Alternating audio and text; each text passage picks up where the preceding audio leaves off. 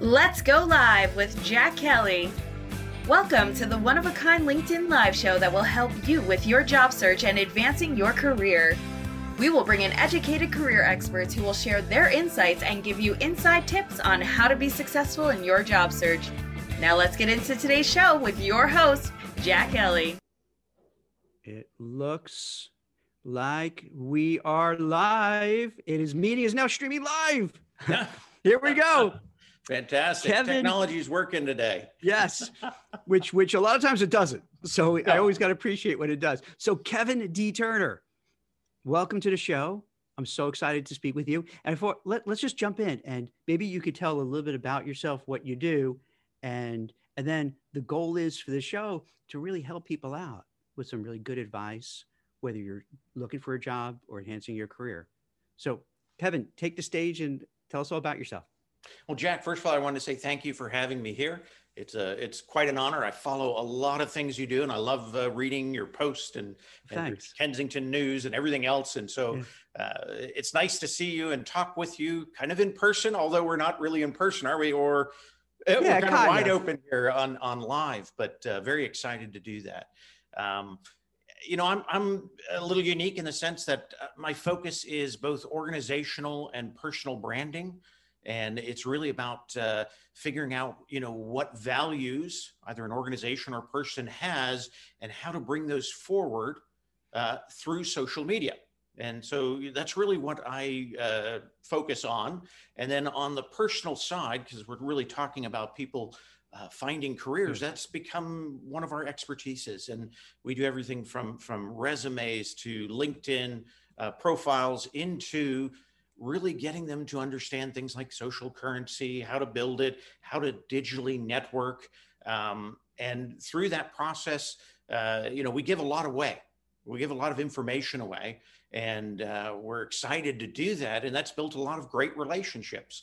LinkedIn is one of those interesting places that I have seen what traditionally were competitors become kind of cooperative in the sense. And it's not just in the field I'm in or the field you're in, it's even for the job seekers. Those that they thought were competitors now can be their best ally if they're willing to do the same for that individual. So I think that paradigm has changed something dramatic, and I'm excited about it. It does. It feels that way when you talk. Yeah. And just so I could kind of unpack a little bit. So would you consider yourself more a brand person, helping people with their brand and marketing, or a career coach, or the two just intertwine, so you don't really define yourself one way or the other? I think they do intertwine. I think to me, the coaching part of it, the writing part of it, the understanding of social media, those are all skill sets within somebody who is really helping somebody with personal branding.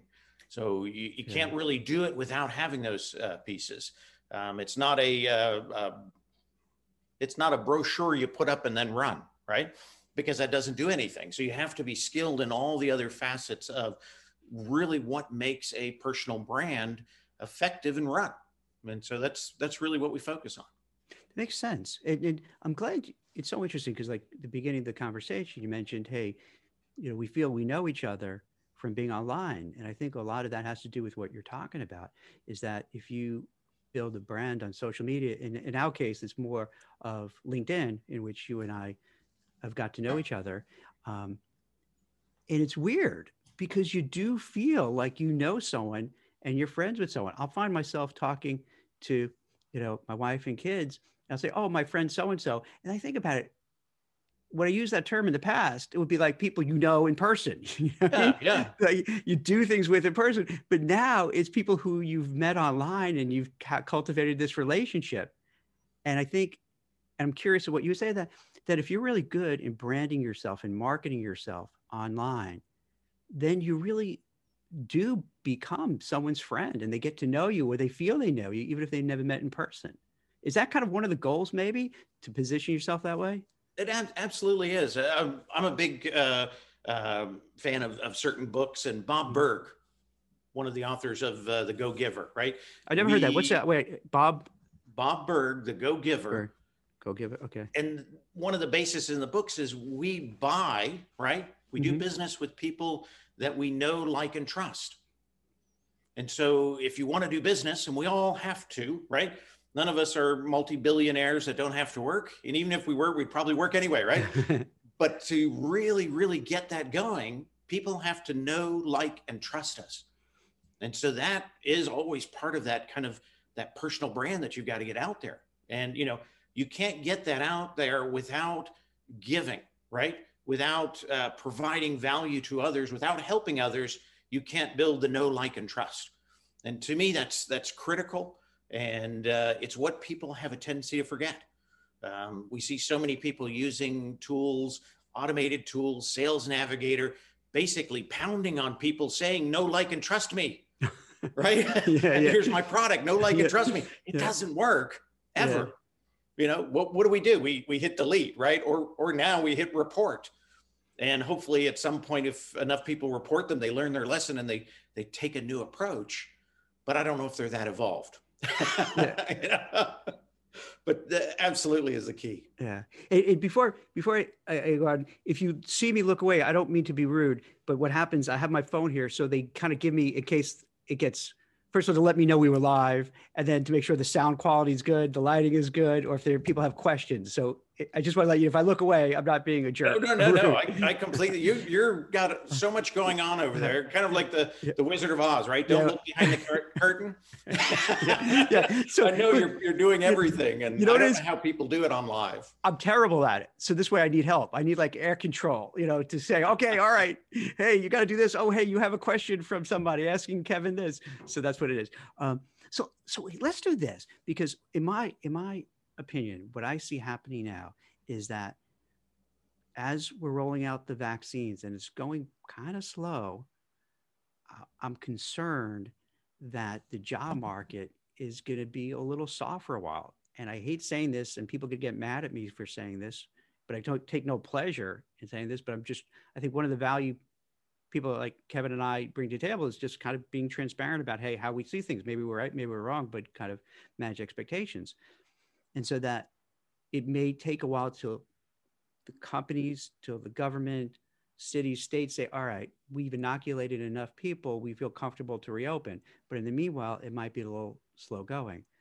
So in that time period, so people could still be successful, still get interviews, still get jobs, what would you suggest for them to brand themselves, to market themselves, to network on LinkedIn?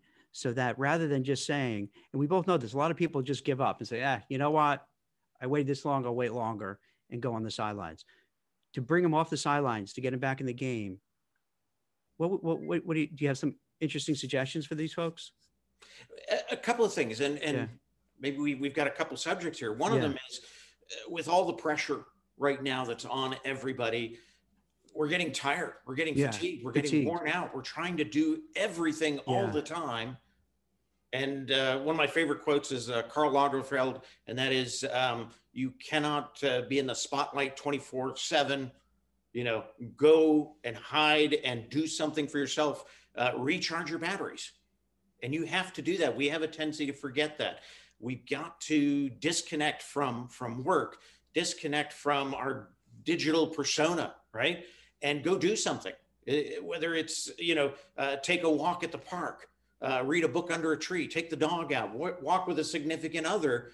You know, we have to do something that separates our time, you know, minimally, I think an hour a day, where we get that energy back, where it's amazing. You could be trying to solve a problem all day long, and because you're in the work atmosphere and you're trying to solve the problem, it never gets solved. And you go for a walk in the park for an hour and bingo. Isn't that wild how that is? Aha, that's it. You know, isn't that crazy how that is? That happens to me all the time. Yeah, you do something. That fatigue wall down. It's so wild. And you can be creative again. Yeah. And so if you can do that, if you can schedule that time, it's really critical to do. And, we gotta track down some, I guess, neuroscientist, or I don't know what you call people who study the brain. Like, how does that happen? Where, you know, you're just like you're saying, you go for a walk in the park, and all of a sudden the thought pops into your head. And you're like, oh, okay, that's the answer. I think it goes back to you're trying too hard. Yeah, you think so? And that's what it is? And that just creates this kind of, you can't solve it. Okay. And as soon as you forget about it is when the real ideas come in. All right. So we don't even need a brain doctor for this. We figured it out. We're smarter than that. Maybe. So we didn't, all right. So all right. I'll go with that. I think that makes sense. Yeah. Just you're relaxing. You're not, cause like, you're not, it's like anything else. If you stress too much, like in an interview, sometimes you don't go well. When you drive yourself crazy by stressing out, you come across poorly. But if you go in and you're confident and you're comfortable with yourself, then it usually does go pretty well. Oh, absolutely. Absolutely. And sometimes if you have to get to that interview an hour early, don't go in, but go do the same thing. Walk outside, enjoy things a little bit, take the time to take that stress energy out, right? So that when you do go in, you're your best self and you're creative and you're ready to respond. Yeah. Again, we try to run right up to the wall, full energy, and then go do an interview. We're already half wiped out when we're going in. So take your time, get there early, relax, do something for yourself for, 10, 20 minutes before that interview begins. And you'll go in there in a much different shape, both mentally, physically, everything. And it makes a huge difference. And you can tell when people do that. Some of the best mentors I've had in my career used to go for walks. They'd be like, hey, come walk with me. It was never, let's go and have another meeting, right? Mm-hmm. Let's go in that little cubicle room and do this again. It was always come walk with me. And you would walk and you would talk about, whatever it was, fishing, dogs, a cool car you saw, whatever it was, it didn't matter. But then ultimately it would come back to these great ideas and things would really formulate. And it's that, again, getting out of what you've kind of forced yourself into every single day to get the job done. You got to separate that and you got to take that personal time, and schedule it. So I guess that's the first part of that question. The second part is, in this thought of creating your own personal brand, right? And how do you do it? How do you go about it? How much time do you spend on it, right? And many people have said, you know what, I am who I am. Everybody knows me and that's fine. And that's okay if those people that know you have a job for you right now, right? Because you got to pay bills. Right. If they don't, then you have to expand that circle, right? And that is the beauty of LinkedIn is it's given you global reach to find the opportunity and to have the opportunities find you.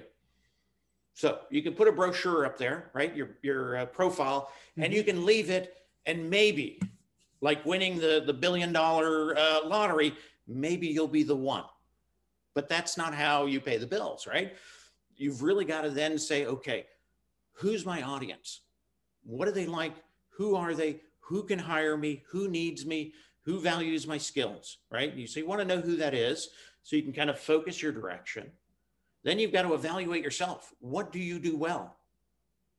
And I see too often, everybody's trying to be the jack of all trades, right? Mm-hmm. I can do everything and anything because that's what companies kind of make us do in a way.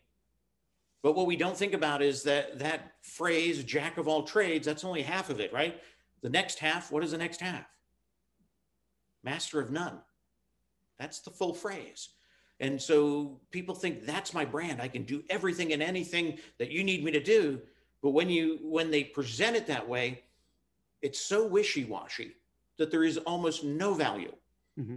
Because I don't want somebody who's a master of nothing, right? I've got a teenage son for that. No, just kidding.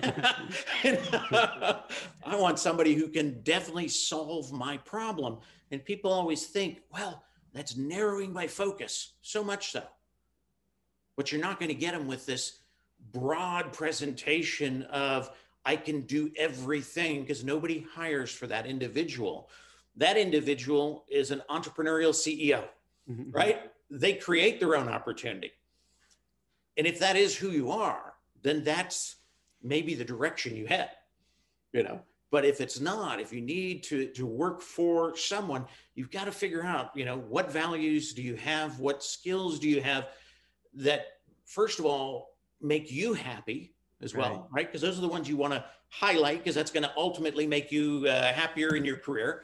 And they should be skills that resonate with companies, right? Because if they don't resonate with a company, they're not going to pay for it. right? And you kind of have to figure out what that apex is and then build your brand around that. And part of building your brand is it's not just the LinkedIn profile, because again, that's a brochure, right? And you can make a great brochure. If you can get people to the brochure, you might be able to get them to read, and you might be able to get them more interested in you and reach out to you, but you got to get them there.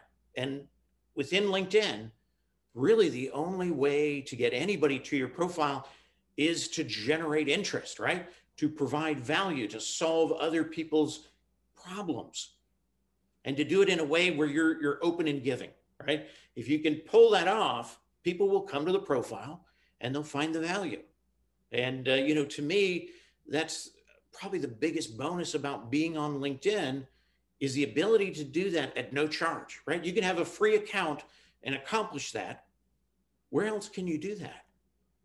Everybody else would want to, charge you per click, right? Or per thousand or whatever it is for that same kind of exposure. But LinkedIn says, here it is, use it. It's only a small percentage of that, whatever it is, 750 million people that are on LinkedIn. It's a very small percentage that actually do this on a regular basis. Those are the people that you notice are transitioning. They're happy. They're finding opportunities. And you look at that and you go, oh, I wish I could be that successful. And you can. The formula isn't difficult, right? If we all have values that we can share, others will find that, will see it and understand it. And that creates that kind of the momentum that takes you forward. And you get better at it, right? The more often you do anything, the better you're going to get. So to me, it's, people have to kind of get over that fear of nobody will want to hear what I want to say, right? It won't have any value. And also don't think you're going to be an overnight success on LinkedIn because you've got something great to say, because it takes time. It builds. LinkedIn is in many ways technology driven to suppress a lot of great content, to get to even better content, which there is out there. And you have to kind of earn that right through the process. And it does take time. So it's not an overnight thing, but it's something that, can be done, and fairly quickly as well. There's people who are brilliant at this, and I've seen go from 0 to 50,000 followers in a 3-4 month period. So it can be done, but for most of us, it's going to take time to build. But if we're focused, it's going to be able to move us forward to a place that we want to go. Yeah. So for a person, I agree with you, because as a recruiter, Kevin, when I'm looking for somebody, the company that's using our services wants us to find that exact fit. So to your point, I'm not looking for this generalist who could do everything. I'm looking for, maybe there's like 10 items that they gave and here's what you need. And I have to really hone in on that. And then when I'm looking at profiles, I don't want to spend a lot of time trying to figure out, like, what does this person do? To me, it's always great if I'm looking at that profile, I'm like, this person's like, check, check, check. I can't wait to, contact him or her, because wow, this person's right on target. Fantastic. So for me, and by extension, the company, that's what they want. They want someone who you can look and go, oh yeah, we're looking for, and then they'll fill in all the blanks and this person fits it, and that's perfect. So with that in mind, I guess when you're doing your brand, is it kind of, I don't want to say working backwards, but saying, okay, if I'm looking for a job or I'm looking to advance my career, here's what I got to do, here's what I got to say, and then maybe put together, like, how I get the whole brand concept, but like for someone who's starting and not sure what to do, is there like a game plan? First of all, it's based on, where do you want to go? Okay. What does that look like? So if you know what that looks like, right? And you know what skills you have that opportunity needs, then it's really about writing about those, presenting those.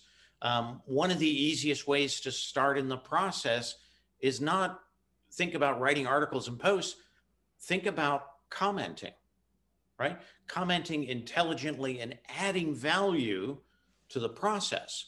Mm-hmm. And, that's a great place to begin. And I usually tell people to find, let's say, 20 influencers in their industry, right? Or in their market, that they see as somebody that they respect, that they're sharing good content that you can add to and contribute, right? Follow them. If you're not connected with them, follow them first, add to their content, right? As they're posting. And ultimately a relationship should develop if you're doing it correctly. And that's when you can actually connect with that individual. And then you're going to find, you're going to continue to support them. And then you want to find a new group, right? And keep building that. And that's part of, how you're going to fine tune what content that you have to offer is resonating with the market. Two things, you're kind of basically getting exposure to a tribe that individual's already built, right? That is in your focus. And the other one is you're now seeing when you write something, who responds to it? How do they respond to it?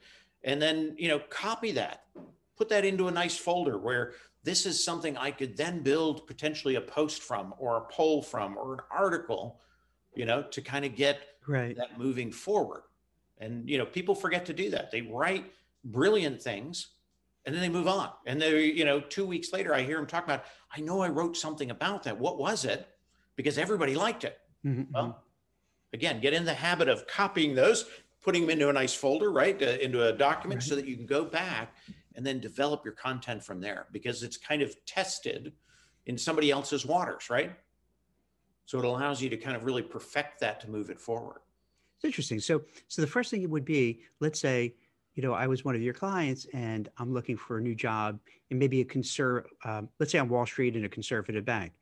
So you probably would say, all right, this is the kind of job. So you want to put yourself out there as an expert in that particular area. So I don't know, let's say I'm a money manager. So you want to put yourself there. And I imagine if you're a money manager, you want to be kind of conservative. You want to come across as smart, knowledgeable, knowing about the economy and so on. So probably to your point, building the brand would be, all right, follow people who are senior level executives at all these different investment banks and hedge funds, what have you, get involved with their conversations, contribute, like you said, dip your toe in the water first. And you could like what they do, gives comments. But then when you're adding, you want to see your brand is that, hey, you want to be looked at as a serious, person, because people are going to trust you managing money. So everything you say and write and do, it has to convey that. Does that? Absolutely. Yeah. Absolutely. And I also would add to that is make sure they know you have a personality, right? That you are a human as well, because we have a tendency sometimes on LinkedIn to be too rigid. Yeah. So you can open up a little bit, but again, keep it in a professional sense.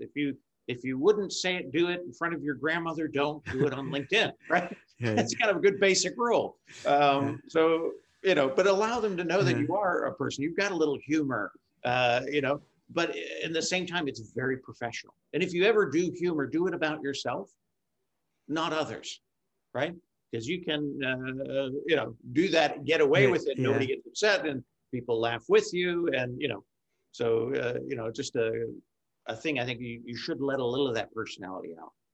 Why do you think so many people don't do this? Because I've noticed, I'm sure you have too, there's so many people who are either very actively looking for a job or kind of looking for a job or just want to get noticed and advance with their career, but they don't do much. Or if they do something, it's just so lackluster. It's like, why even bother? Well, I think people have been trained that you find a job by applying online only, right? Or you find a job by just networking with your close friends. They really don't know this extra piece. And because they don't know it, they don't have any of their own proof, right? Yeah. But they really should be watching to see those that are doing it right and they're having great success. And, that's kind of it's always easy to do what you know, right? There's no fear in it. I've done it before and it worked before. Times are very different. Now when you apply to a position, on average, an online position, when you apply, it's going to have about 265 qualified candidates within a couple of days of launch. And that, if you think about that, the return on application is less than 1%, that you'll get chosen to come in as a group of 3 to 5 people to interview. So you haven't even got the job yet, and it's less than 1%. Now, there are techniques that you can involve with keywording and weighting and kind of the approach of making things applicant tracking system compliant, they changed that from, maybe less than 1% to 15 to 25%. You can spend less time applying, more time doing your research, but it's still a small component of how to get that next job. It's kind of, to me, it's a start point, right? I prefer if I see an ad for a great position or a great company, or I see a company is expanding, right? You read it in the news, whatever that is. I would want to look at that company and say, who do I know there? If I don't know anybody there, who am I most like there that I can begin building a relationship with, digitally networking, right? And I'm a true believer that networking always beats not working. It is uncomfortable, yes, but you know what is more uncomfortable? Not working. Not working, right? So networking always beats not working. Yeah. People need to just drill that into their head. The opportunity you have now, because you can't go out into a room in most places in the world, unless you're in New Zealand, right? You can't go into a room and shake 30 hands anymore.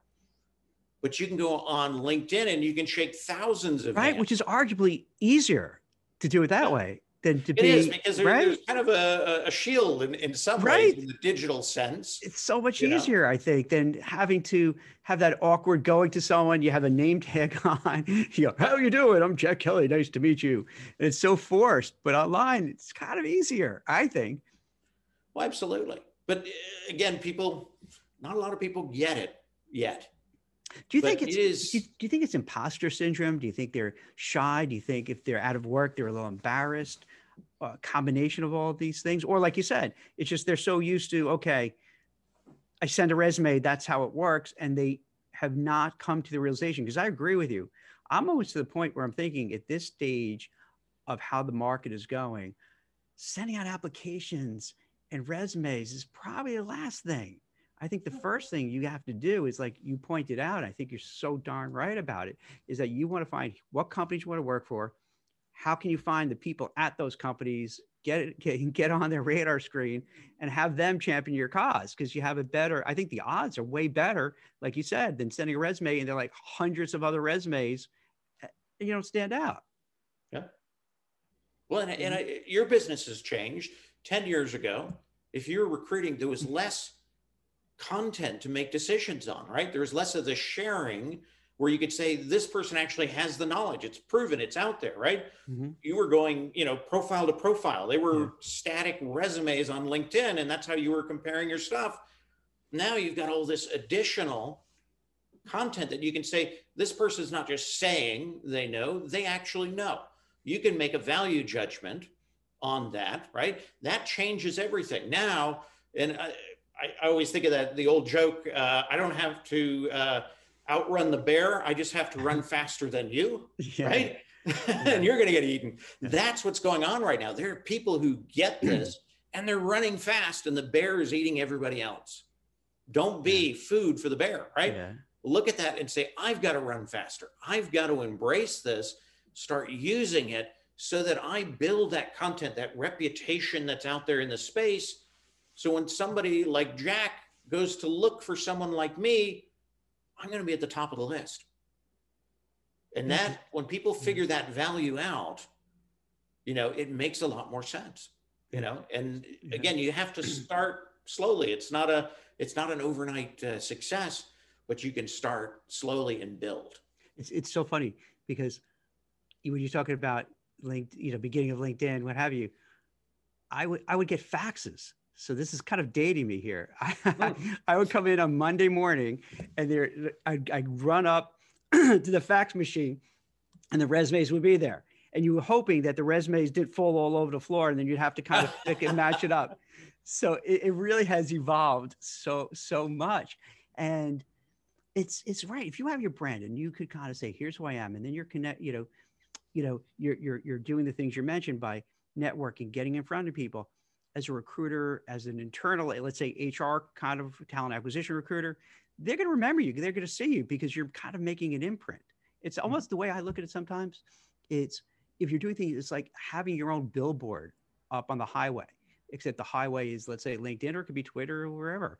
And that maybe you notice it but you don't absorb it. But then you see it again and again and again and again. And after a while, it's like, oh, Kevin. Yeah. Kevin, you become you know the default answer. It's right. That's how it's so wild how that works. Because it's okay. Because I keep seeing, let's say I keep seeing you and, about, let's say I would recruit for something, a lot of compliance people. And let's say I keep seeing you in compliance related searches, compliance related meetups, and so on and so on. Then there's a job. I'm like, oh, I can call Kevin, because then I feel I know you. And then it's much easier to say, hey, Kevin, I have this job. What do you think? Let's talk. And if you're good for it, great. If you're not, then you might be inclined to say, oh, Jack, you know what? This is not right for me. I'm not looking. Let me introduce you to someone else. But having, seen you again and again and again and making those impressions, and to your point, they would have to be brand enhancing impressions, because it could also backfire. If there's somebody who you see on social media, there's always that person who could be brilliant and fantastic, but either they're complaining, they're just arguing. Then it's like, do I want to contact this person? Because it's a wild card, and I'm going to be judged by my clients by that person. So I'm a little nervous about how they present themselves. So you have to have that whole package together. And there's even technology now that is scraping social media and rating people on kind of a cultural fit. If you're the person that always argues, right, the point to get across and you have to win, that becomes part of that kind of digital persona for you. I always tell people, if you've done that in the past, go clean it up. Hopefully you can add more and it'll go away. You usually can't get rid of it, but you can bury it, right? And change the attitude. But what you've done manually fairly soon is going to be widespread digitally, in the sense of, seeing those things and, figuring out, what does that mean when this person always has the opposite opinion of everybody else, and sometimes even contradicts themselves from a prior comment, right? And you see them out there. They just want to argue and be right, as opposed to create and add value. It's so interesting. That comes into play. It becomes part of their brand. It's so interesting. So I wrote something about how Biden was doing these executive orders, and one was Buy American. And then a couple of people give this diatribe. Well, and putting politics aside, this is just kind of an observation, because I'm not a Democrat or Republican. I've given up with the parties. I can't take it anymore. I just hope, I hope someone is like a third party or even a fourth party. But anyway, so he just kind of is bashing, and the typical that you see more on Facebook, bashing. And I'm thinking to myself, dude, why are you doing this? Like, first of all, I'm not going to argue with you, because to your point, that's not going to be my brand to be slinging mud back, because I'm just going to look bad. So I'm going to take the higher ground and be like, whatever. But if I would to see him and there's a job opening up, there's like zero way I would contact that person, because it doesn't have self-control. If you gave a reasoned response, that's one thing. But if it's just, the usual rant and rave, it's like, what? Like, how is that going to help you? Why is that going to make you look good? It doesn't make any sense whatsoever. And I could see how those things backfire with someone not even realizing, because they're thinking they're right about it, but they don't realize that they just come across very tone deaf. I think they need a release. They're getting that same, we were talking about that frustration. Right? Oh, for sure. And you're so right. they think that social media, especially LinkedIn, is the platform for that release. And they think you can do it, feel great about yourself, whatever it is, and you go on, but they're not realizing that there is kind of a tarnish to the reputation, and people don't want people that, it's obvious that they're there just to argue and to win, not to listen, to learn. And you can have, varying points. I had posted something on a LinkedIn post the other day, and somebody saw what I had posted and thought something different, and they voiced their opinion. And another person said, this is absolutely the right way to do it. And I watched those two go back and forth, but they did it in a very professional manner. They were very respectful to each other. I can see what you're saying there. Have you ever thought about it this way? And it was brilliant. I've actually captured the screenshots. I'm going to make a post out of it and praise both of these individuals for the professional debate that they had. And that's what it was. It was a debate. Debates are okay. Yeah. Arguing is not. Right? How funny is that? It's so rare that it catches your Yeah. attention when people are actually being nice to each other and disagreeing politely. That Oh, you're like, I loved it. I followed it all the way through, and Yeah. I actually connected with both of them and said, Yeah. you know, I don't agree with either one of you, but Yeah, I it's liked- refreshing to see I that. liked you how know? you presented all the Yeah. way through this, and there was at least 3 volleys, and they Yeah. were long. They weren't, you know, blowing each other off. You Yeah. know, in that sense, it was just a really nice thing to see, and you don't see enough of that No. in the world. And to me, that shows a value that individual can have a conversation with somebody who has a different opinion, and they can get to a better, more neutral ground. Maybe they don't agree fully at the end, but they get to a better place, and they can actually, and they've connected those two because of that, you know, because that was only one piece of who they are, you know, a small percentage they disagreed with, but they were so respectful of each other, they even connected. And I thought that was great. Yeah. You know, that's the way things should be. And you know, social media to me is the whole concept of social currency, right? You're building this reputation. I always say it's based in the gold standards, right? Of reciprocity, sharing, and caring. If you can do those things, right, in the way you approach things, that social currency will build. And the beauty of any kind of currency is one day you get to do what? You get to spend it, right? For something of value. And that's right.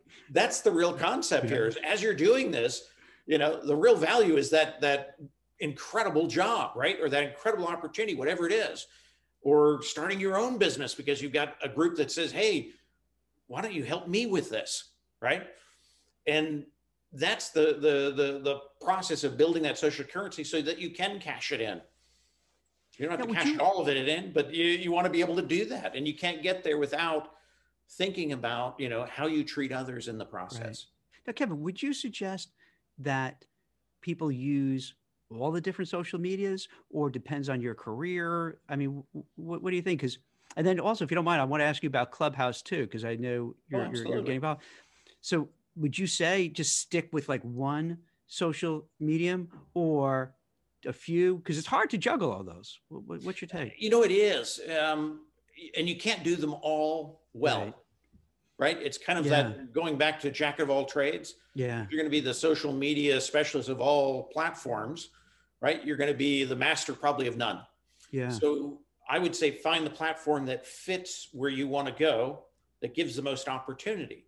For most people in business, right, that seems to be LinkedIn right now. And you know, so I think it's a great focus. There are other people that are more into art and photography, and they're social sites for that. And that makes maybe more sense for them to be there. So I think it depends on really what your end goal is and where that audience is interacting. Right. And I don't suggest people try to be on all social media and you know, continue to push that out there. And each platform has a preference to what kind of content, what kind of ways they want to be presented to. You know, they're all very different. So you could be basically kind of re-scrambling the eggs for every single one of them. I don't know if it would benefit anybody to be able to even attempt to do it. So I think find the places you're comfortable, that your audience is there, that they're interacting with you, and that can create the opportunity. Right now, I don't think you can be out there if you are unemployed or underemployed or even looking to expand to a different type of opportunity. I don't think you can do that right now without LinkedIn. Yeah. It's to me, it's like the go-to white collar kind of professional network. Although I do see a bit of a change. It seems where it's getting a little bit more Facebook-y in a way. And then also different types of, you know, folks who I guess because of the pandemic have lost their job and migrate, which is kind of neat because then it kind of changes it a little bit. And sometimes change is really nice. You know, you have different people, different walks of life, and it's good. Another entrant is Clubhouse. And for the people watching this and who will watch it after, you know, we record it and re-up it and edit and clean it up and all that kind of stuff. Now you've been on there and you go on there. regularly or? If I were to compare it in time frame, right, I'd probably spend maybe 10-15% of my day within really Clubhouse. That's a lot. Yeah, but the rest is LinkedIn. Well, you know what, can you because I would imagine a lot of people aren't familiar with Clubhouse, and you know it better than I do. I just have a very cursory understanding. How would you describe this new social media platform to folks? Well, and to me, it's interesting because it's almost like 90s technology. Like you've got mail, you've got chat room, right? Yeah. But it came at a perfect time. People are so missing contact, right? Missing the human voice. And so it's talk. So people listening, it's like you're just having conversations, right? You go in a room. Absolutely. It's like you've entered a room and there's a certain control to it, but you can go in there and you can have conversations. You can raise your hand. You can ask questions. And for many people, they've followed people on LinkedIn, but all they've ever really seen is maybe a video, which is a one-way, right? Or they've watched a live, which still they're looking from the outside in, or they've read articles. Here is an opportunity to be able to basically walk into a room. That's why they call it Clubhouse, right? It has a bunch of rooms and a hallway. You could walk into that room and you can hear people that you have followed for years. You can hear them talking and you can raise your hand, be invited up and ask questions. And, that in itself, I think it's just powering this whole process because people really want to get back to this kind of, talking and getting together. And, part of Clubhouse, it can be very social. There's some late night clubs that, people on the other side are having their adult beverages and they're telling jokes and, and then there's other sides that are really professional. There's a whole community of people on Clubhouse that are talking about LinkedIn, how to use LinkedIn, how to make it work for you, kind of the tips and tricks of making that work. And, you can study that all day long on LinkedIn, but it's not personalized to you.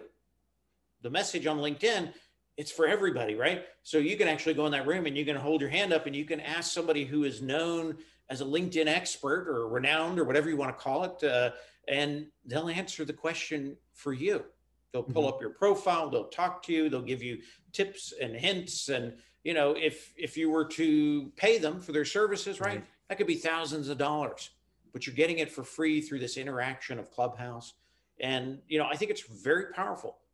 One of the beauties of it is there's no recording technically allowed in Clubhouse. So you don't have to worry. You can feel kind comfortable. of a one and done, right? Yeah. You have this conversation just like you would in a regular room. You don't have this fear of going into a networking room and somebody's recording you when you're making statements, right? So you talk more freely, more openly, more friendly. There's less pretense in the process, and it's just more comfortable. And because of that, and I hope that continues on, I think people are sharing things more openly. And I like that. And then, then you leave and the conversation is done, right? The terrible thing about it, though, is there's always a conversation going on. And there's some great, valuable conversations and some incredible people on that some people are getting so sucked into it, they're spending all of their day. And I mean, I watch notifications come across my screen on my iPhone, right? And I see the same people. They're there from 6 in the morning till 3 a.m. every day. And I don't know how they do it because I don't know how they do a job. Do you think they just have it in the background while they're doing other things? Because I love listening to music. You can tell while sometimes that's the fact. Yeah. Because somebody will ask them a question and they're not ready. So I think some people just kind of hang on it. Some people are trying to get the balance, right? But it's really that kind of fear of missing out that they're drawn to it. So I always tell people, be careful. This is just like networking in real life. Often job seekers will go to job seeker networking groups, right? You could do that from 6 in the morning till 3 a.m., right? And all you would end up with is a bunch of networking about job seekers. All right, let me so sometimes you got to do the real work too. Kevin, let me ask your opinion on this. And I don't mean to bring this up like to disparage or make this sound negative at all. Just there's a really curious question. There's been such a proliferation of these kind of online meetups, and you would have these people who go to all of them, which is good. But then I wonder, I don't know, after a while, is that overkill? Just like you said, if you're just doing too much and you need to get out and take a walk. Yeah. What do you think of that? Now, for some people, I think that's one of the things that Clubhouse is allowed. Well, it doesn't club, like off club, like just anywhere. Break. Yeah. Now, maybe it's not a break from digital, and some people are so wired, they grew up with, games in their hand. To break digital would be frustrating for them, right? So this is a way that they can break up work and have a conversation with a group of people that they really enjoy. And that might be that thing that relieves the fatigue, right? So again, you've got to figure out what it is for you. And I can tell that there are people that are enjoying it for that factor alone, is that it breaks up their day.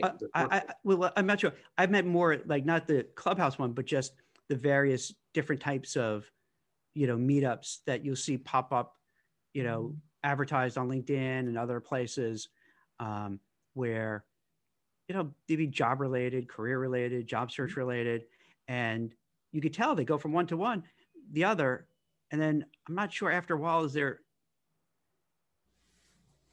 value to that after a while, or they just feel they have to do it? So, a lot of times we just do things because we just get used to doing it. Yeah.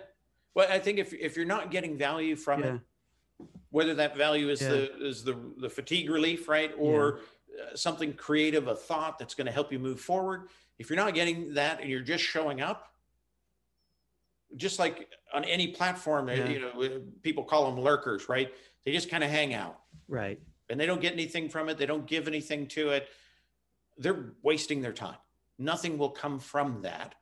Nobody looks for the person in the back of the room, right? That didn't do anything, that nobody contributed anything, or nobody knew they were there, right? That's kind of what that is. So, if you're not getting value and you're not contributing and you're not, I guess, taking something away from it, then it's probably one of those signs that maybe you should let it go, right? Because again, you've got things you've got to get done. You've got to focus that time towards those. For some people, they look at it as I'm networking to get a new job. Well, if they're not really networking, they're not really. See, that's I guess my underlying point. Yeah, because like I'll pop on these because I always like learning and listening and hearing what ideas people have. But then sometimes, and again, I swear to you, this might come across crass, but I don't mean it that way at all. But we've all seen this when you look at the people on the call. Sometimes they don't want to be there. They look miserable. They look sad. They look beaten down. They look, bedraggled. I don't even know if that's a word. And I like it though. And then you start thinking like, maybe just tap out. Cause like, you can see you're not in it. And then this goes back to the brand, because let's say if I was on a recruiter there, kind of like saying, anybody here that fits what I'm recruiting for, I'd be like, that person doesn't really seem, kind of like an A candidate or an A person. And I almost want to tell these people, hey, you know what, man, just like maybe just walk away for a little bit, clear it, like the advice you were giving, clear your head, do something else, because it seems like you're not in it, and it doesn't seem like you're really networking with others. So can't you spend? Maybe you can spend your time absorbing time at that point. Yeah, and hopefully they realize that, and do you think it's find another purpose? See, do you think? And again, I'm thinking this out loud because as you mentioned, made me think of all this. That maybe because it's same thing with applications and resumes. You're just so used to this is what you do, so you do it. This is a modern version of it because you had the old-fashioned networking we talked about, but now you have it online, so it's convenient. You log in, you listen. You go to another one, and then you tell your spouse, "Oh yeah, I was really busy today. I was on these 3 calls. Yeah, I met 100 people. Yeah, but nothing, and none of them know who I am. Right? So, from a time management, what would you suggest? What do you think is the best return on the time of branding yourself and networking yourself? If you're in pure job search mode, right? Mm-hmm. And you're able to identify that audience, right, and you're gaining momentum. I can see somebody spending anywhere from 30 to 40, maybe even 50% of their day doing that, if it is yielding results. I'm sorry, doing what? Doing what part? Out there participating. Okay, right, getting involved, right, okay. Sharing and commenting and that, but that's not enough. You've got to then convert, right? that digital connection into the real world. And a lot of people are forgetting to do that. They might connect on LinkedIn, they might continue to comment, but they really need to set that, maybe that Zoom call up, or, hey, let's meet at Clubhouse, right? And talk some more, set up a room, but try to break the kind of the digital connection in the sense of adding in the personal connection, right? You may not be able to sit down and have a cup of coffee, but there's other ways to do this. And, the incredible thing that has happened in the last year is there's been a digital transformation that no CMO, CTO, CEO has ever been able to pull off, right? People now who could never use a system like Zoom are experts at it, right? Your grandmother can do it, and does it every day. And so things have changed, but people need to try to take that digital connection that they have and really get it as close to reality as possible, right? See, it's so interesting because I'm thinking this through. You raise such a great point because, all right, you do all the right things. You wear, let's say, the job you want, and let's take it, even if you're not looking, but you want to enhance, your visibility within your industry to do whatever. So you're doing all the things you mentioned before. You're connecting with these people who are kind of thought leaders or big shots in the space, like their stuff, going back and forth. But then you want to convert it. You want to kind of get that relationship going. And I'm thinking about that got to be a little hard to do because then you're like, am I being too forward? Am I being too pushy? So I could see why people have like what I've done. And in a way, maybe Eddie, is like doing what you and I are doing. You know what I mean? If I bump into or see somebody who looks like they have a lot of value to add and what have you, to say, hey, let's jump on a LinkedIn and we can talk. But if you don't have that, like, how can you, what can you do that's not weird or awkward? And part of that is, as opposed to, let's have a Zoom call, right? I guess that's what, that's real direct on. You can make, hey, do you ever do Zoom calls, right? Yeah. It's sometimes the wording in your approach, right, that can make the difference. And the other person say, I never do Zoom, but I do Clubhouse, or I don't do Zoom, but I wouldn't mind getting on a phone call with you, right? So by not saying let's do this, in the essence asking, do you ever, have conversations in this way? You're setting it up so they don't have to say no. They can give you alternatives, right? And I think that's a big piece of it. People have a tendency to be too direct, because in social media, you're typing, texting, and sometimes it is more direct. When you're taking it into that kind of more personal world, you can become a little softer, a little less direct, right? A little less confrontational, where they have to say yes or no. And, that's different. In social media, if you ask somebody a question that's yes or no, I can walk away for 3 hours, make up my mind, and come back, and maybe not even come back, right? But if you ask it to me in kind of a personal process, I then have to make a decision. And if I don't want to offend you, or if it doesn't fit what I'm doing, or I don't want to tell you what I'm doing, why I can't do that, that all kind of puts up a barrier, right? So sometimes it's how you approach that request that makes the difference, I think. So I think it goes back to, like, when you're younger and you're in middle school and there's this girl that you like and you want to ask her to go to the movies, and your parents can have to drive you. So it's really weird and awkward, but you have to, I guess you have to ask, you just got to do it. It's almost like one of those things, you got to push yourself to do it. Yeah. Where some of them will say no, and a few will say yes. Right. It just take, right. I guess that what it really boils down to is that for the people who are watching and listening, if it's uncomfortable, you know what? It is. I think, unless you're like this really gregarious extrovert, I think it is a little uncomfortable to do, but it's like one of those things, like, you have no choice. I guess you got to do it, because if you don't do it, you're not going to. The alternative is more uncomfortable. Yeah, because you never really build more of these relationships. You didn't have this superficial-ish relationship because you really didn't get to know that person, and it's not going to help you as well. But if you turn that corner, and then maybe you do have that Zoom call, and you have a really nice conversation, you get to know each other, and now it's great, and you have a mutually benefiting relationship.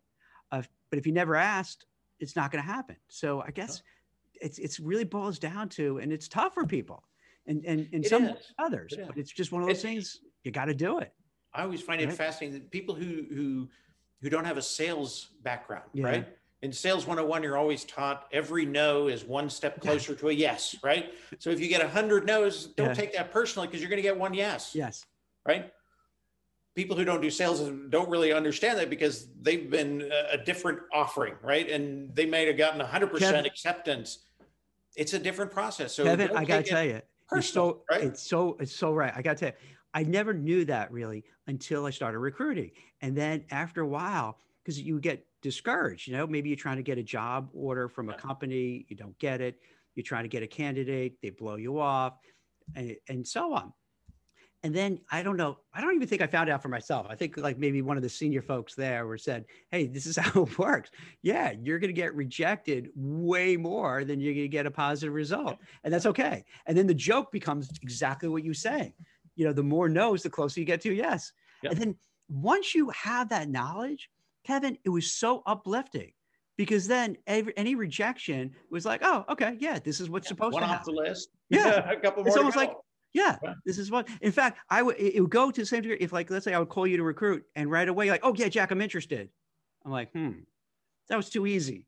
Yeah, you know what I mean, maybe this stuff, and a lot of times it would be like then we would call back, and you're like, yeah, I thought about it, Jack, I'm not interested. So it does do that, and I think for people who are listening, you may think Kevin and I are nuts by bringing it up. You're like, what are you guys talking about? But trust us, if you look at it in those terms, that it's a numbers game, that the more people you try to forge a relationship and forge a connection, the odds are you're going to get a certain percentage who can say yes. You can get a lot of people can say no, probably more people say no. If you have 10 people, what I've always found, this is what I found like with recruiting, which is kind of sales-ish, maybe 2 people will be really psyched. Oh, great, Jack. Yeah, I'd love to talk to you. Let's talk about this job. The job you're talking about is fantastic. Or maybe this job isn't great, but you know what? I know you get these cool roles. Let's talk. Then you have 2 who are just going to be like, nah, leave me alone. Put me on your do not call list. Don't send me, 2, just whatever. And then in between, you get a little bit of everything. A little bit of everything. So I was always thinking, okay, so if I get the first 2, I got those. And then, the first 2, the other 2, not going to get, right? So my numbers are bad. What are we left with? 2, 4. So you have 6 in between. So if I could pick off 2 or 3 more in between, that's pretty good odds. Yeah. All of a sudden, that's not bad odds. And then you keep doing it. So that's the key too. So you just don't stop. You continue to do that. So you can keep getting in touch with more people. So the odds are you're going to get more connections. And I think what Kevin is saying, if you could go and target the people who you want to know.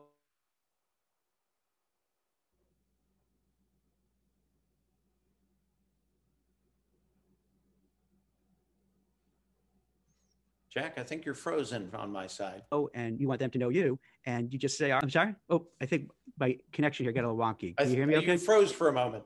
Okay. Yeah. And I was saying such brilliant stuff. Darn it. All right, how's that? A digital episode. Yeah. Now, I look at the phone to see like, hey, what went wrong? See, you know what? It's always the worst facial expression you can be making, right? Too, right? When it right. I'm like, hold that for a couple of minutes. I think somebody on the other side goes, "Oh, that's a good one." Right. It's the worst. It's the worst face. But the smartest thing you say is when it cuts off. Oh, absolutely. You say brilliant. So I don't know if I cut off, but yeah. So it's just it's a large numbers game. And how would you want? Would you say, hey, you get like 10 companies? Did you have like? Do you have it down to like a science where, okay, pick 10 companies, and then within 10 companies, I'm making up a number, find 2, 3, 4 people to try to connect with?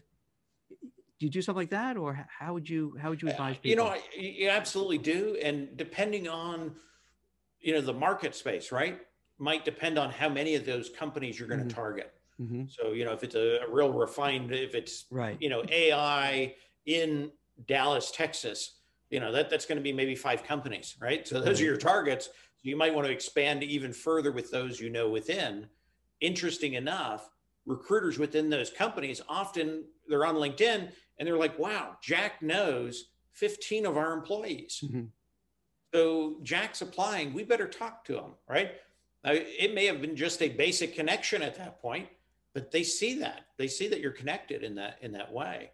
But, looking at that, I always also look at, right now, a lot of people are jumping industries, right?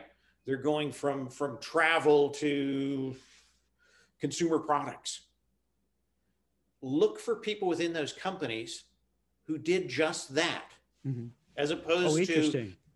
Yeah, if you're targeting a consumer goods company and you don't want to really target the people who've always been consumer goods all the way from the very beginning, and that's why they're where they are, you want to find the ones that also were in the travel industry, or maybe they were in the hospitality industry most of their career, and they made this transition into consumer goods. That's the person that's going to understand you and be able to say, hey, look, this is how I did that. And it's a perfect opening to building that relationship. Hey, I'm really interested in your industry, and I noticed that you made a transition from an industry that I come from over here. How did you do that? Would you help me understand that? Would you give me some advice on how I might be able to do that? That's a brilliant idea. That can be a better connection, right? A stronger link than somebody who said, no, you don't have any consumer goods stuff, so I really can't help you, right? So find those that are like you that have made the transition. That can be huge. The other component of it, and people forget this, when you're building a relationship with somebody inside a company, and you get to a point where they're getting to know you, right? And they like you and they think, hey, you're skilled at this. When that opportunity opens up and you're going to ask them, would you push my resume forward, right, to the right people? Also ask them, do you have an employee referral program? Because often people do within companies and they don't even realize it. On average, most companies, it's about $1,500. I was with an organization where it was $10,000, $5,000 when they landed in the company, and $5,000 when they stayed 1 year. So you know what I did? My first year with this program, I spent my weekends actually sourcing people on LinkedIn, setting them up for a preliminary interview at Starbucks, right?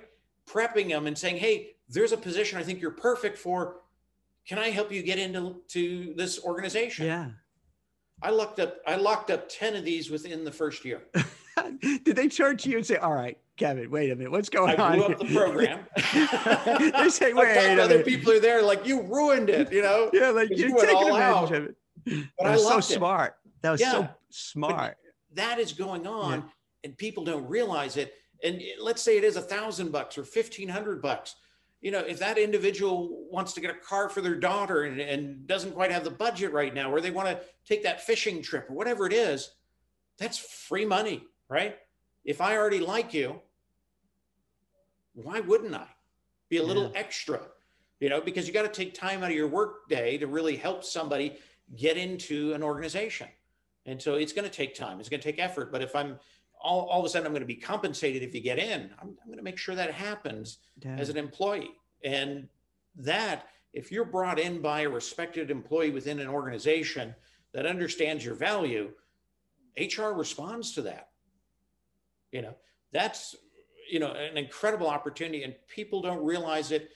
And, they start these relationships and they just don't go as far as they should because they can't put that kind of incentive on the table, but the company already does. So remember that and make sure, when you're building that relationship and you're getting to that point, that you ask that question, and they don't have to tell you, but they'll go find out. And usually they'll give you a call right back and say, hey, would you like to meet for coffee? I'll buy. It's that's such great advice because everyone wins. Yeah. So let's say I'm the employee and I know you and I think you're good for it. Hey, that's great. I'm going to help you get in the door, which I would probably do for free anyway, because I like you and I think you're good for it, but I'll get a little, something for it. You get the job and the company gets someone's like, okay, hey, Jack knows Kevin really well, worked with him in the past, let's say, so we could feel comfortable hiring him because he's kind of come pre-approved. So the company's happy, the hiring manager's happy, the HR person's happy, I'm happy, you're happy. So it's one of those things where it's like, why not? It just makes it so it flows so nicely. Yeah. It's like starting a fire. If you're using accelerant, yeah. Right? You can get that fire going quicker. Do you know, are there lists out there? Or I guess we could Google it to show what companies do that, or working on creating one right now that I hope to bring to LinkedIn as a resource, as an article. people who are doing this, and I've got a list building. There are a couple of resources out there for an individual who wants to look for that. I mean, Indeed, right, is one of those. You can go in there and you can look at employee reviews. They also will list if there is a referral program, and sometimes the employee will say what that referral is. So there's ways of doing that. But I've always found that, at that point, if you're interested in that company and you're building connections to the company, just ask the connection, right? Because these things vary. They change all the time. And that's always been the tough thing about having a list or going by what's, let's say, on Indeed, because that might have been last quarter's deal, right? It doesn't exist anymore. So sometimes it's just better to ask as you're processing through. Yeah, but that's good. That's almost great. all companies have some kind of employee incentive. Sometimes it's a week's worth of vacation, other times it's cash. Sometimes it's, we'll pay for your fitness program, so there's all sorts of different ways that it's being done, but there's almost every company has some kind of incentive. And some of them, like the opportunity I ran into, were ridiculous. But that was so awesome. At the same time, they looked at it and they said, we saved so much money because we would have hired somebody like Jack and had to pay him 30 grand. Right? Instead of for sure. And so that's what they thought is, we've got a perfect employee. We made another employee happy, and we didn't have to pay a recruiter. That's terrible to say. No, it's true. I can't tell you how many times I've lost out for that over the years, because you may have, the 2 finalists or 3 finalists even, and then they say, well, sorry, we have somebody in mind. And then you find out, it was like an employee referral, because for recruiting, it could be 20, 25%, 30% of the base annual salary. So it gets pricey. And if they could get someone, even for the 10,000 you're talking about, you're saving a whole lot of money. Oh, yeah. So, and plus you get that employee referral. So you feel a little bit, company and everybody involved feels a little bit more comfortable with that kind of scenario. Absolutely. So it's definitely. And that gets around too. One employee does that and gets that nice bonus. They're telling 10 other employees. Wait, now, did you tell people you were doing that, or you kept it your secret? When you were doing that side hustle, were you telling people? I didn't tell anybody at the time. You just like until I blew the program up, and now I think it's $3 grand is what it is total. Yeah, 1,500 and then 1,500. So, hey, this is great. An hour just flew by. Did you have a couple more minutes? Because I just have another question. Hey, thanks. So, where do you see the market from? Because I'd imagine you speak to all types of people in your line of work. What's your take on what you're hearing and what they're kind of thinking is going to happen, next 3-6 months? And I'm not saying you have to have a crystal ball. It's just kind of what vibe you're picking up. Mostly positive, if I can put it that way. That's great. There's so many changes going on even today, right? But I think because of what's going on today was the first largest drop they've had in COVID cases, right? I didn't know Companies that. are watching that. It dropped 30%. Wow. And also death rates dropped as well. And places like, California, which was just a hot spot, is now a warm spot, so good news in that sense. Companies see those kind of things. Companies see people getting back to business, traveling now, staying in hotels, right? Going to events. They see all those things coming, and they know, because they've tightened the ship up over the last year, they've got to now start bringing people in. So we're seeing a lot of positive momentum, and we saw a lot of landing in this last month to opportunities that were still kind of closed, just a few months ago. That's and fantastic. So I see it as a positive move forward. And where does it go? I don't know. But, we're hearing good things. We're getting clients with a lot of interview process, and a lot of them are landing. So we're excited. Is it any particular sectors, or it's across? Well, in our particular market, it's certainly not the airline industry yet. Right? We've got Southwest here and American Airlines, and we've gone through a process of helping many of them find a new industry. So ultimately, I think that will come back and that will change. But if you think about the industries that have had the heaviest impact, travel, hospitality, restaurant, those are going to be the slower ones to recover, right? They've got to, again, get everybody else back to work before they really start to pick up again. And things like travel industry, as far as business travel, which was always where the money was made, right? It wasn't made on the vacationers, it's made on the business travel. I don't know how much of that's going to come back. So, you know, a lot of people that are in that industry are looking to do just what we talked about earlier, and that's transition into another industry where they know their skills are valuable. And, you know, going back to that networking thing, find people who've done it before so they can help you move into it. Yeah. And, you know, you just have to think more cleverly, I think, in this process. But everybody, I think, has a good idea of what industries are affected and which ones are going to be slower to come back. So I wouldn't focus in those if you're already in them. You might want to look at, you know, how do I transition into something that's been more stable? Have you found over your career a lot of success in people transitioning from one industry to the other? Absolutely. And you know, that's my background. I actually have done 5 pivots in my career, all successful in the process. Some were stimulated by massive let-goes in organizations. Other ones I did by choice, right? And I always think you shouldn't take advice from somebody who hasn't done it, right? Who just says you can do it. Yeah. Take advice from somebody who's done it. And, you know, that's one of those things. And that's how I get passionate about it and how I think about it. I think differently than most because I've been able to do it. And so, you know, a lot of the techniques that work in the real world, work in the digital world, work in the future world, right? Because we're all humans. We all respond basically the same way. And you just have to change your approach. Yeah. See, this is one of the many reasons why I love talking to people like yourself, because oftentimes, and we're all like this, we know our world. And let's say from the recruiting world, it's very specific. Like we were talking earlier on in the conversation about branding yourself. When company wants to use the service of a recruiter and going to pay for it, they don't have any time for nonsense. They want to find exactly what they want. Exactly. So when it comes time to transition, if I'm going, hey, Kevin was in the airlines industry, but here's why he could be good for Wall Street. They're like, Jack, what are you talking? You know, what are you doing?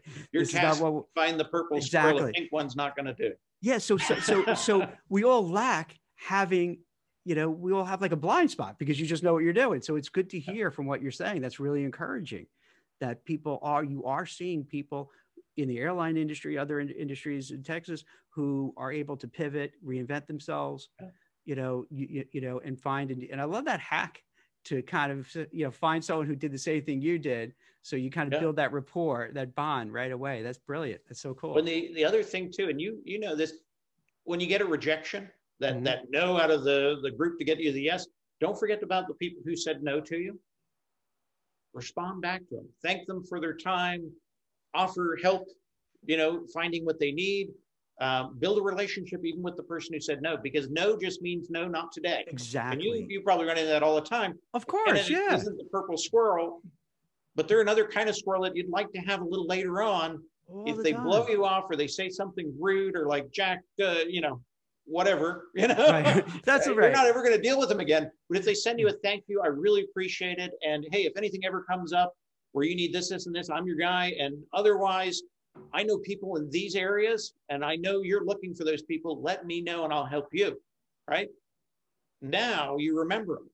And so never forget the no's, because you can convert them one day into the yes. You know what? That's so important.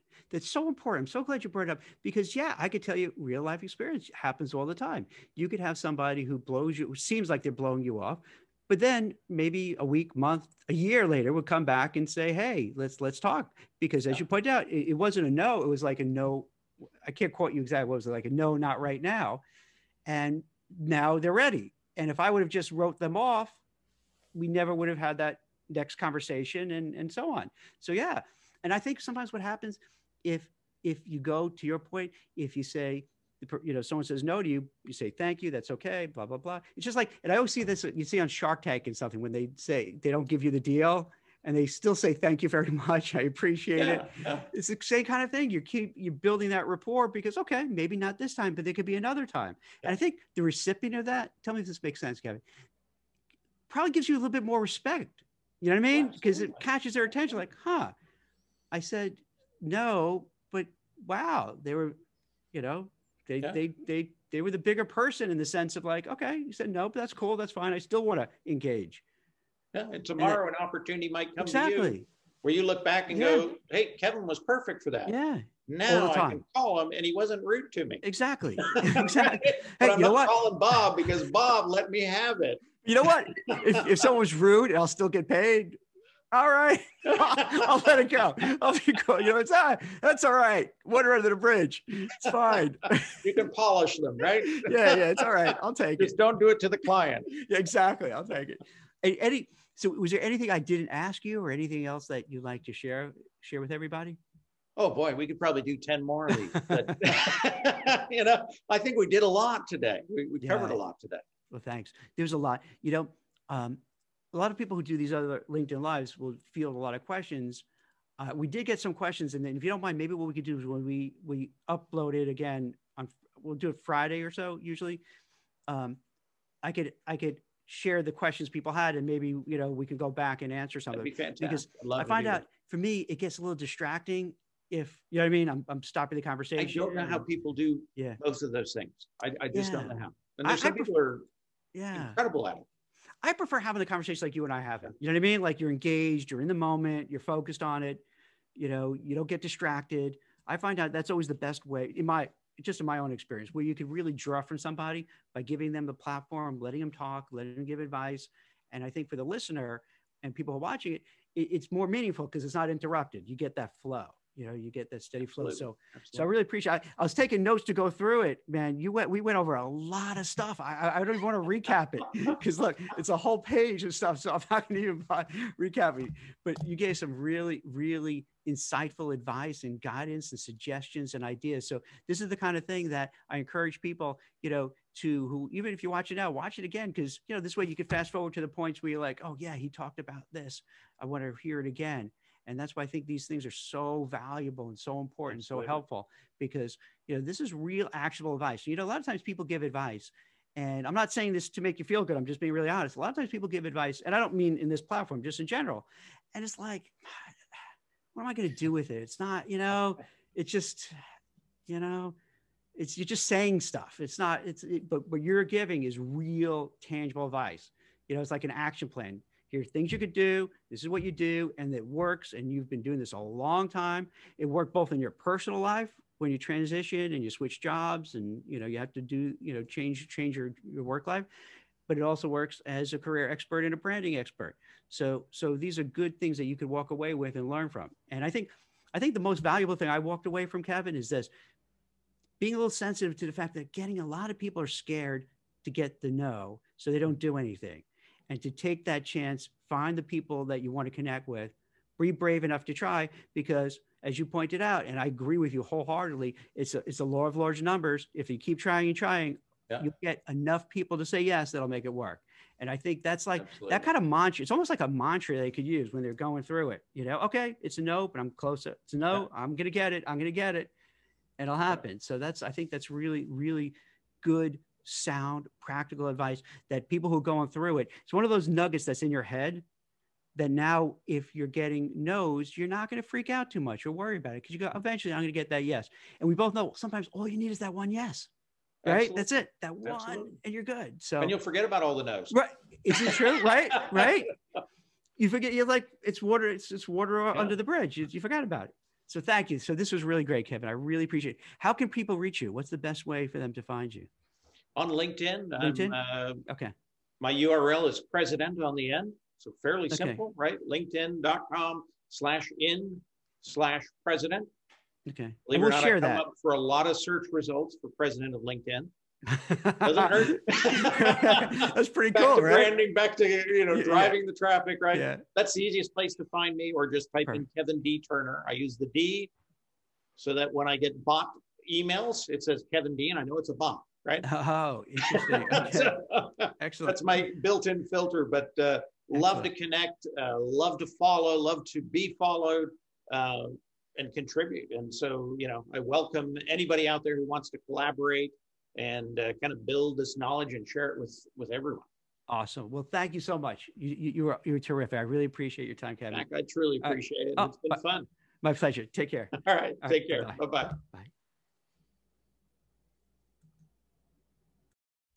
Hope you enjoyed this episode of the WeCruiter podcast. If you want to check out other great content from WeCruiter, make sure to visit us at wecruiter.io. That's WECRUITR.io. We offer tons of great resources for job seekers and professionals, so make sure to check us out today.